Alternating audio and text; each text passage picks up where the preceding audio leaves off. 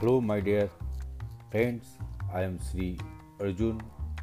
Welcome to my morning radio speech. Do you know about the psychic detective based on Patanjali's Yoga Sutra, remote viewing? See, I am telling you about it. There are many accounts of psychic detective work and similar efforts by the US government's secret psychic spy program. I am telling one incident as told by scientist Dean Radin.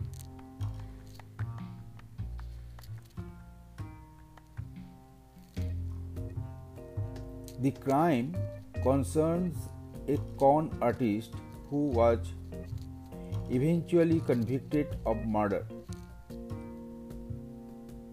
This case was reported in the Las Vegas Sun newspaper on May 5, 2012. The head of the remote viewing team that provided information that helped to crack this case is Angela Thompson Smith, a teacher of remote viewing and the founder of the Nevada Remote Viewing Group. Dean Radin, the scientist,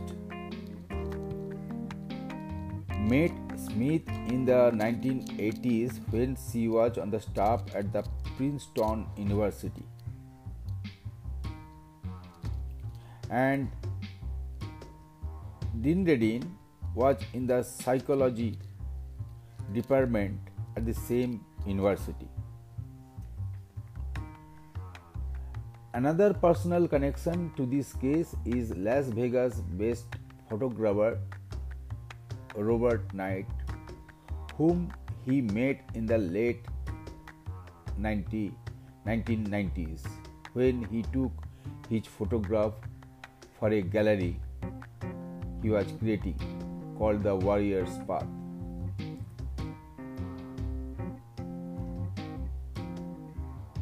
Knight became worried that he had not heard from a close friend of his for over a month, a well-known Denver radio personality named Stephen B. Williams. Knight knew of Angela Smith's interest in remote viewing, and so he asked her to help find his friend. Smith's team at the time consisted of 6 remote viewers besides herself. They included a retired airline captain, a retired US Air Force nurse, a civilian Air Force contractor, a civil engineer, a photographer, and a librarian. Each person was assigned a random series of letters and numbers as the target.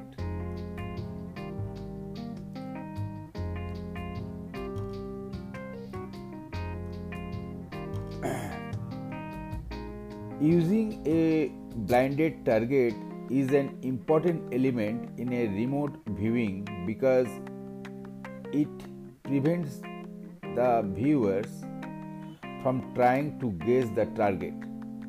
The viewers were asked to seek information about the missing man, about his location, and later about a profile of the murder suspect and where the suspect was located.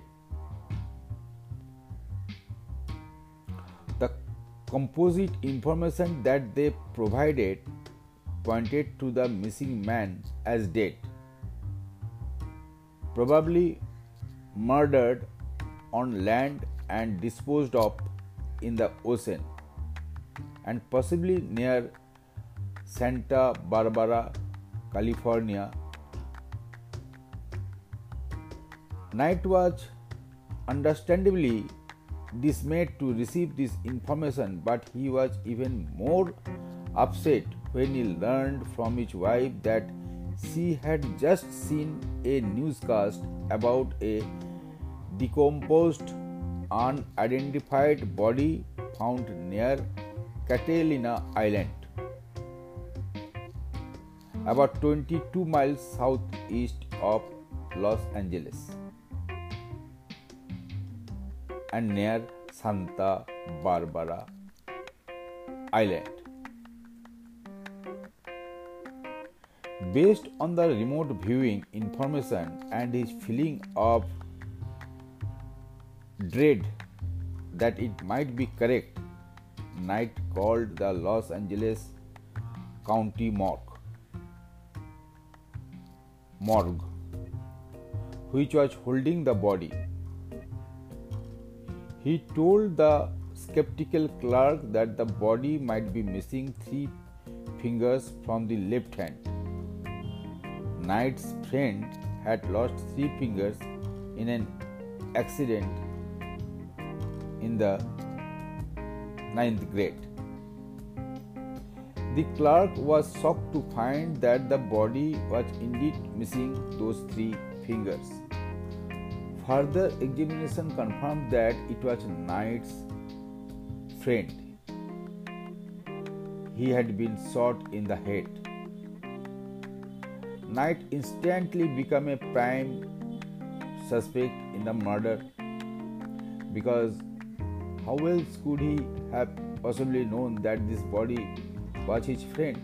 Fortunately, Knight knew a sheriff's department commander who was aware of the potential accuracy of remote viewing, so he vouched for the Knight,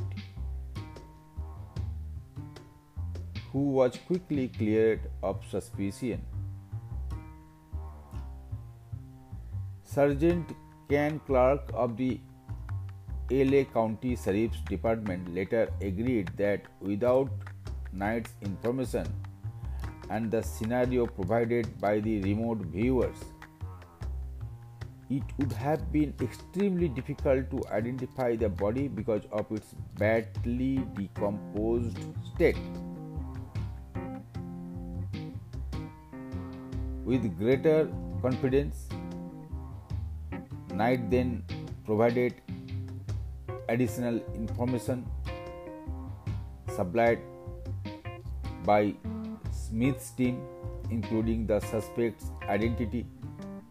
This was a man who was supposed to be investing his friend's money but had actually stolen it.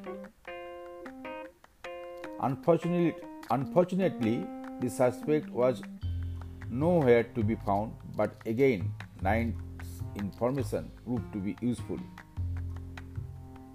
Remote viewing suggested that the suspect had fled to the Caribbean islands.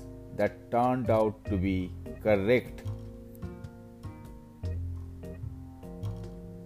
The suspect was then traced to Montana, where he was foolish enough to work for a boss who was a former cop. When the boss checked him out, he found that the suspect was wanted for questioning in this homicide. The suspect was ultimately arrested and convicted in 2011 and is now serving a life sentence.